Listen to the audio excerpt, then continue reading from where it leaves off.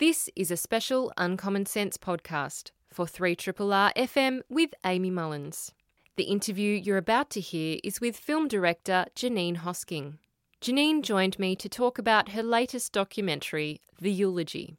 The Eulogy is about the life and untimely death of one of the greatest pianists in the world, Australian Jeffrey Tozer.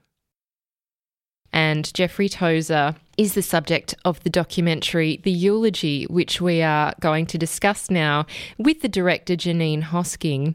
And Jeanine has been involved in a number of films, and I think she was a producer of a film that I spoke about a year ago or so, which was called Dying to Live as well. And Jeanine has also edited this film. She's a writing credit on this film. She's also, of course, the director of it. So she has been with this film quite intimately and created it and followed the story. And it is quite an amazing story to look at the life and untimely death of Jeffrey Tozer, who was an Australian pianist and a true musician. And I'm really glad to welcome now on the phone Jeanine Hosking. Hi there, Jeanine. Hi, Amy. Thanks so much for joining us, and congratulations on what is a really compelling and moving film. Oh, thank you, and thank you for having this opportunity to talk about Jeffrey Tozer's career. I really appreciate it. Oh, I feel like it's a privilege to get to talk about it, and watching the film and the archival interviews with Jeffrey at different points in his life, what struck me is just how sensitive and intelligent and moving and moved he is by music, and just how much of a true artist he was. And a number of people, as you've shown in this film, bandied about the term prodigy, because he really did show promise almost from birth. And I'd love to share that kind of wonder with the listeners now about what made Jeffrey Tozer in particular so special, starting from a very early age. Yeah, it's a really wondrous story in terms of his natural gifts that he was born with.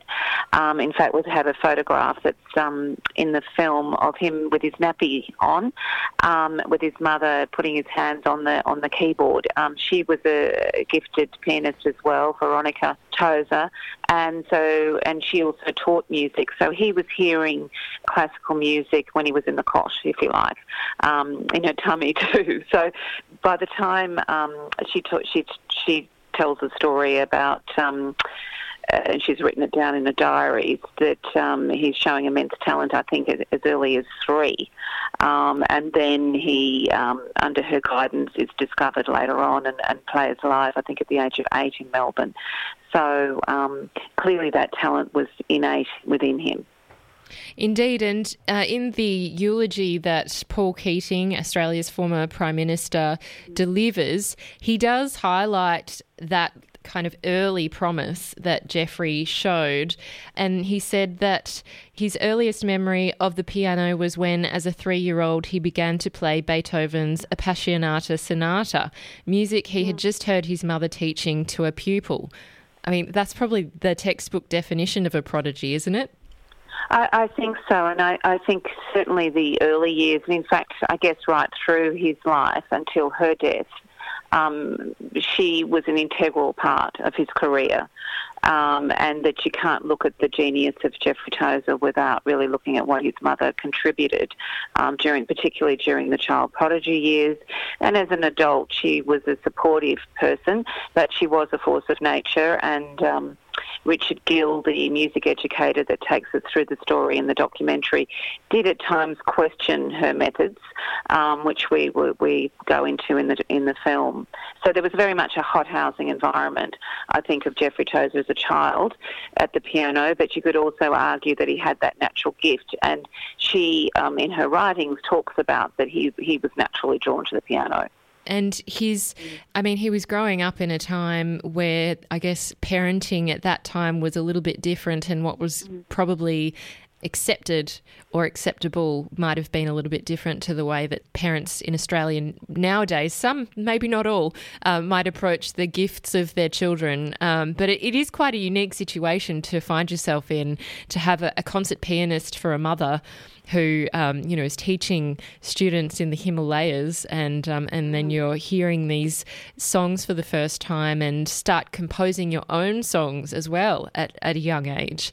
In terms of Geoffrey and his passion for the piano, it does seem like, although he was supported and encouraged and in some ways pushed by his mother or kind of encouraged, he certainly had this kind of connection, spiritual connection to music, which does seem to come throughout his life. And obviously you probably couldn't spend more than 8 hours a day every day practicing if you didn't have a personal passion for the music as well. What do you think drove that passion, and particularly his passion to bring to life some of the composers that we really haven't heard of, or that hadn't at the time even been recorded using modern recording techniques? I think you summed it up really well, but I think it's this innate thing within him. You can't separate Geoffrey Tozer from the music and the passion that was there for the music. It's just a part of him. I don't think he ever questioned it.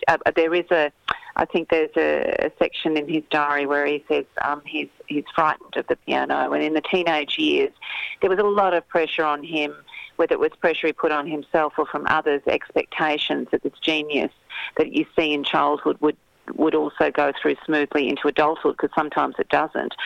In Geoffrey's case it did, but I think in the teenage years he was starting to question what he was doing and second-guessing his own talent. So there was a very rough period there where I think he says, I hate the piano, but later on he picks it up again. But I just think it was just a part of him, an absolute part of him.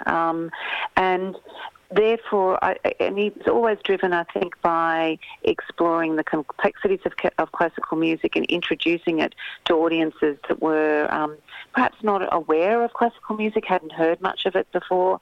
There's some wonderful stories, actually, of Geoffrey going to regional areas throughout Australia and playing solo recitals, trying to spread the message of the music. But yes, it seems like he was drawn to the more obscure pieces later on. Maybe that was because as a child he was playing all the main classical pieces that we know and love, and to stretch himself he was exploring some even more complex pieces like the Metna, which we explore in the documentary. Indeed, listening to the Metna, I can understand why some people didn't attempt it, because it seems like it would reveal your flaws if you couldn't actually do it. Yes, and back when Geoffrey Tozer recorded it with the London Philharmonic, from what we're told, he played it in real time from beginning to end. It's a half hour. I think it runs for 30 minutes, this concerto. So he played it in one go. Right through. So nowadays, of course, you can edit and do it and record it in sections, but he apparently did it in one go, and apparently the orchestra was just gobsmacked that he was able to do that. And he received the sheet music from Russia. It was sent out to Australia, I think, maybe a month, about 3 weeks before he had to do the recording in London. It obviously was aware of it and had heard the Metna before, so I'm not saying he wasn't aware of it, but to actually see it written down, the notes on the page, he saw that for the first time, I think, about 3 weeks out from recording it. Gosh, it's really amazing. Everything that he's done is amazing. In the film, you talk about these kind of major milestones in his childhood and then teenage years, and they would stun a lot of people that he achieved them at all, let alone at a young age, such as at age 8 in 1963, he played Bach's Concerto in F minor with the Victorian Symphony Orchestra, which is now known as the Melbourne Symphony Orchestra. In 1968, at age 13, he was the youngest recipient ever of the Winston Churchill Fellowship, which enabled him to head off to London. He then got a second Winston Churchill Fellowship in his teenage years. He made his debut at Royal Albert Hall with the BBC Symphony Orchestra in 1970 at age 15. I mean, these are kind of major things that a pianist could only dream about in their adulthood, let alone their teenage years. Yes, and you would have seen, Amy, the archival footage that's in the film where we actually, what a precious piece of music that's missing is when he does perform the Bach Concerto in the Melbourne Town Hall, and it's just missing from the ABC archive. It was recorded and it's just gone, so that's a shame. But the audio recording is there. But yeah, it's an amazing set of achievements, and yet so many few Australians know about him. Yeah, that's what's really shocking, isn't it? And when we get to his time in Canberra as a music teacher in 1986, this is kind of a really important moment in his life for his meeting Paul Keating and Paul Keating meeting him, because as one of his school friends, Jeffrey's school friends, says in your film, they said, "I do believe that he gave Keating culture." And yes. Paul Keating might dispute that, but I was really impressed that there was an exchange between them. I think the thing with Paul Keating at that time, when he meets or hears Jeffrey Tozer for the first time, he was the treasurer then, and he was going to a school concert where his son Patrick attended that school, and he hears this person playing the piano, and he thinks, my goodness, that's amazing talent. Why would they be a music teacher? At that point, Jeffrey Tozer was a part-time music teacher. He was playing concertos and recitals overseas, but I think he was earning about $9,000 a year. So it was very much he couldn't concentrate full time on his art because he obviously had to make a living, and that was as a school teacher. So it's at this point in time when Keating has quite a bit of power that he listens and hears Jeffrey Tozer. They had a conversation later. Tozer explains the situation of where his career is at. And that's when Keating has this amazing inspirational idea to not only bring about what becomes known as the Keating Creative Fellowships, which were very much inspired by Jeffrey Tozer's circumstances. It was for midlife career artists that were having trouble perfecting their art and for spending time on their art because they had to have jobs, other jobs that weren't their main stream in life, and that's thus the Creative Fellowships were born. But not only that, Keating also decided to step up and I guess in a way manage, if you like, for a short period of time. If not officially a manager, he negotiated the deal with Chandos Records in London for Jeffrey Tozer to record with Chandos, and that breathed new life into Jeffrey's career. Indeed. He actually travelled all the way to Colchester, which anyone who knows England, Colchester is not that famous, and it's a little bit far out. And it was interesting to see just how much Paul Keating believed in the talent of Jeffrey Tozer and was motivated to kind of correct a wrong, I think, which is that he was being underutilised.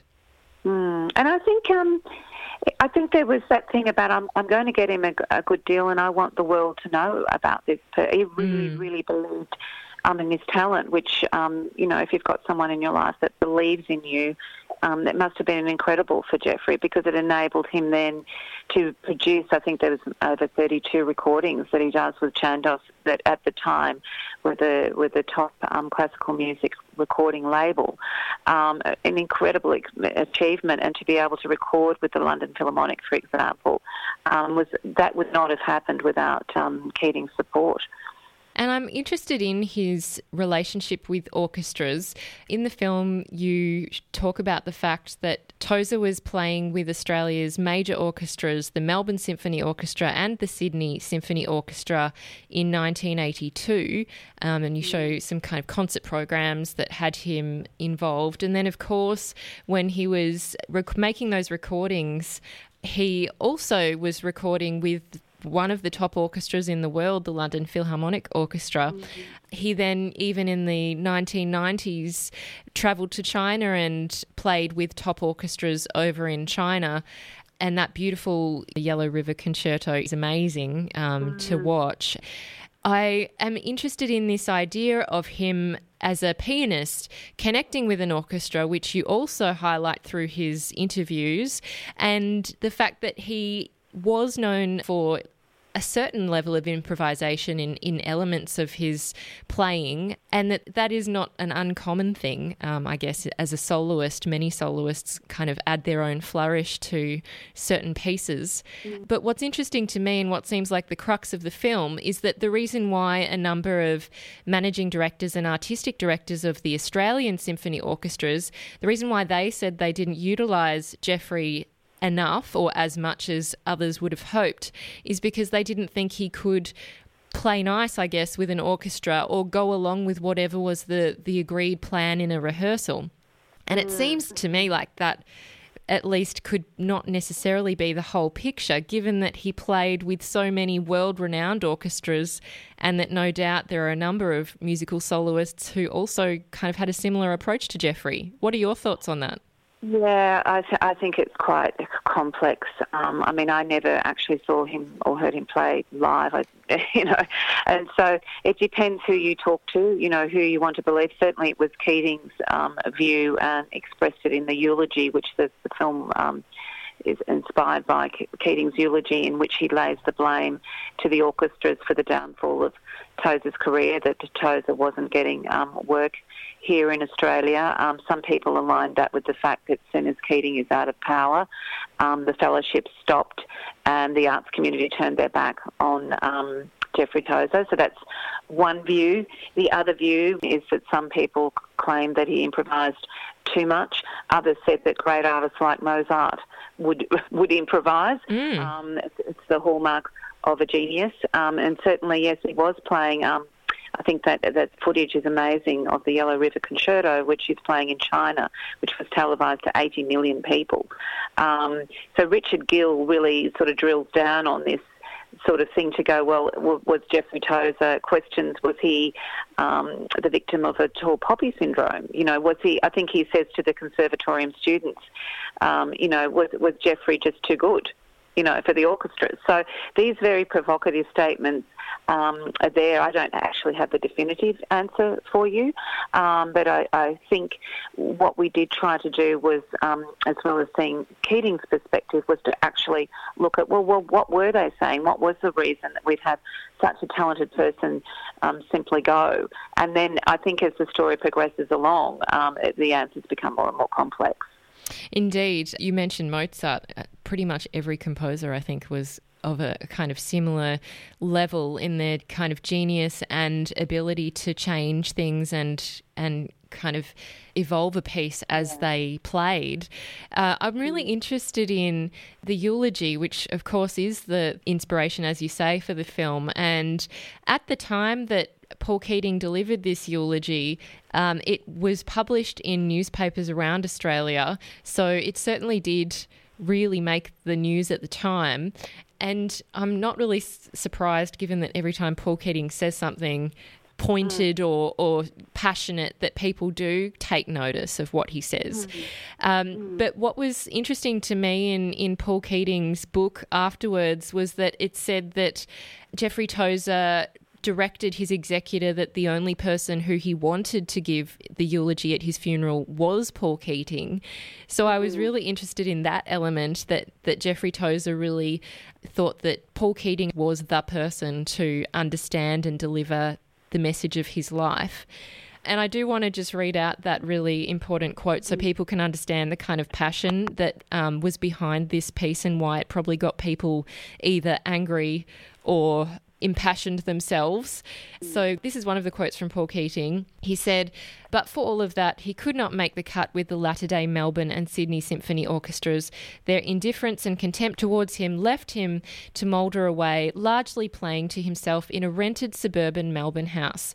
The people who chose repertoire for those two orchestras and who had charge in the selection of artists during this period should hang their heads in shame at their neglect of him. If anyone needs a case example of the bitchiness and preference within the Australian arts, here you have it." Well, that's kind of not surprisingly why people got a little bit up and about. And you talked to a number of those people and also one of the journalists who covered the back and forth of that time. In terms of your recollection of that moment and the eulogy and its kind of moment in the press and the news. What captured you when you heard it or read it and heard that story around the eulogy and why Keating was delivering it? Well, I was actually given a copy of the eulogy to read by a friend who said, "Don't you think there's more to this story?" And I read Paul Keating's eulogy. I actually was unaware of it when it came out, to my shame. So I read it and I thought, well, wow, this is searing. I mean, you've read one of the more provocative grabs, but I think the whole eulogy is a call to arms, really, within the arts community. So, and it's very sad and it's searing and it's dramatic, and you're thinking, my goodness, is this what happened?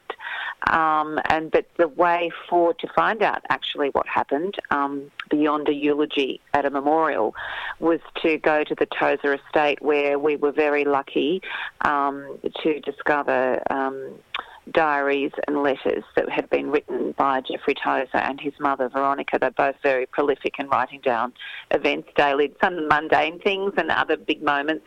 And so we were able to get a sense of Tozer's career and what was going on into the background of his life through his own words.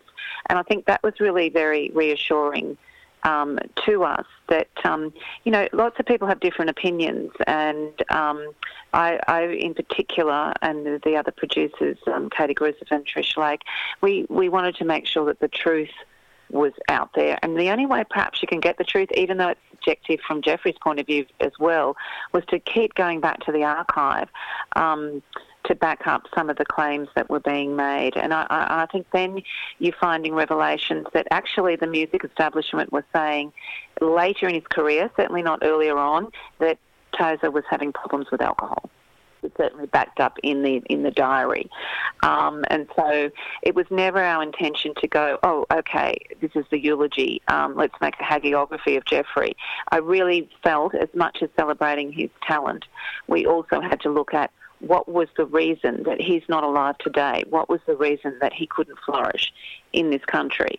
And it's very complex. Yeah, and I think a lot of people are interested in this idea of the creative genius who struggles because they aren't like everyone else necessarily. Mm-hmm. They are in some ways, but really they're not in the most important way, which is whatever it is that they're so good at, and that they can often struggle. And if they don't have that support, and as you show in the film, his mother passed away, and then within another year his manager passed away. This is something which many people would struggle with, and then this is a person who left school at 13 and yet is highly articulate and intelligent, and and perhaps found it harder to relate to people if their main kind of vocation was playing the piano all day every day. So I'm interested in how someone could have then those issues, and it could be expressed through or alcohol could be used as a coping mechanism. In terms of the film, and you're looking at his letters and when alcohol became an issue, was that towards the last or the latter part of his life?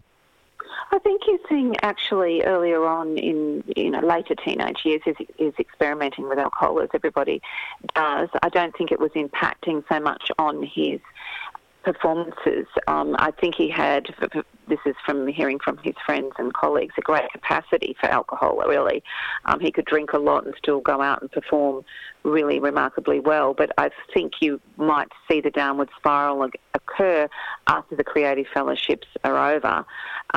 He completes a few more recordings for Chandos as part of the original recording deal that Keating got for him and negotiated for him. And when that's over, you're sort of seeing then his sort of reliance back on Australia again. He's no longer going overseas to record with these great orchestras. He's in Australia relying on the local scene, and it all starts to fall apart. And that's when I think the drinking tends to overcome him in the later stages. So also I think we have to remember that his gift, he still needs to practice a lot, all the time, 8 hours. It's a very isolating sort of career to have. For a soloist, when you go in and play with an orchestra, the orchestra members all know each other. Sometimes you're the gun for hire that comes in and out. I remember spending some time backstage with Jason Gillam, another amazing Australian pianist, when he was performing Beethoven with the SSO. And he was alone backstage after it had finished because they were going on to perform something else without him. And I thought, my goodness, this is such a lonely profession in a way. So you have all those elements, and then you've got this man who started life as a gifted child who emotionally, I think, was not very mature when it came to relationships. So he had friends, but I'm talking about love relationships. Those sort of things come to him later in life. So this is where you bring in the issues of the hot housing and being singularly focused on one thing. You know, how does that make a well-rounded individual? So that becomes even more complex. So it was a really heavy job trying to work out those threads for the film to be fair to Jeffrey and also to be fair to those that were being blamed for the demise of his career. Yeah, and it's interesting that he became really quite well known in China, and he went to China so many times, and even in the early 2000s, and that wonderful scene, as I said earlier, where he was the first Western artist to perform the Yellow River Concerto in China, which was at the invitation of the Chinese Ministry of Culture, which is really impressive, and that was in May 2001, and then he was giving recitals in New York and still coming back and forth to China, and then finally also another wonderful performance in January 2003 to celebrate Miriam Hyde's 90th birthday. He took part in that ABC broadcast, and I listened to that, one of the pieces he played and how he explained the pieces and his connection to it and to Miriam. And it was just so beautiful to hear that and have access still to those live recordings of his playing. And so not only do you have those Chandos recordings, which are, pretty perfect in the sound quality, and then you've got these kind of really beautiful live emotive performances that he gave later in life. We should note when he passed away, so people can understand the context, I believe it was 2009? Yes, that's right, yeah. And so for people who aren't aware of Jeffrey Tozer, what was life like for his final couple of years? It was tough. He didn't have much money, but interestingly, when later after he's died, he was living by himself in a rented house in Melbourne, and his friends went through the house and it was just a mess, a dreadful situation. He wasn't looking after himself. They discover unopened cheques in envelopes. This is when all the diaries and the other letters were discovered as well. So I guess he'd sort of given up in a way. And so they go in there and the music, the piano lid had been closed and there were books on top of it, so he'd stopped playing the piano. There was electricity, but there was no heating in cold Melbourne winters. So he was depressed and very, very ill. So it was a very sad ending for Jeffrey. He died alone. And yet, it wasn't hard for us to find people that absolutely adored him. He would play at people's houses. Rich people would pay him to come and play on their pianos at their dinner parties. And so he's very well known throughout Melbourne, and yet his life was a very sad ending. Yeah, it's great that we do have those recordings that were supported from the Keating Fellowships, because it seems like it's a way to keep having Jeffrey's talent with us forever in a very imperfect circumstance of losing him at age 54. Exactly, and I think I was going to mention before that the Chandos recordings, the Mettner Concerto No. 1, which was the first one he recorded after Keating negotiated the deal, was nominated for a Grammy. That's a little-known fact, an amazing achievement in the year that Yo-Yo Ma won. So he was right up there and internationally recognised. I think he won Record of the Year, and there were some enormous international accolades that when Richard Gill, the esteemed music educator, he was not aware of these achievements that Jeffrey had got. And when he started to listen to the music, he was absolutely blown away. So it was like this. It was a very quiet career in many ways. Yeah. Janine, it's been fantastic to speak with you, and I think this film will speak for itself when people go and see it, so I hope they do. And it is out. It's been out for about a week officially in Melbourne, and it's currently on at cinemas like Cinema Nova, the Rivoli in Camberwell, the Sun Theatre in Yarraville. So there are many options for people to be able to access this film. Of course, it was at the Melbourne International Film Festival also a year ago, but it's great to see it getting this wider release through Madman Films as well. So thank you so much, Janine, and congratulations. And I think it's such an enormous contribution that you've made to make Jeffrey and his life and his work really accessible to us. Oh, thanks, Amy. And I really hope that people will get out and see it, because films don't last very long at the cinema, and we've designed it to be heard and seen in the cinema. So really appreciate your support. Thank you. Yes, I did say off air I watched it about 2 or 3 times because it's just so compelling. I'm Amy Mullins, and you've been listening to the Uncommon Sense podcast. Uncommon Sense is a radio show broadcast on 3RRR FM in Melbourne every Tuesday between 9am and 12pm.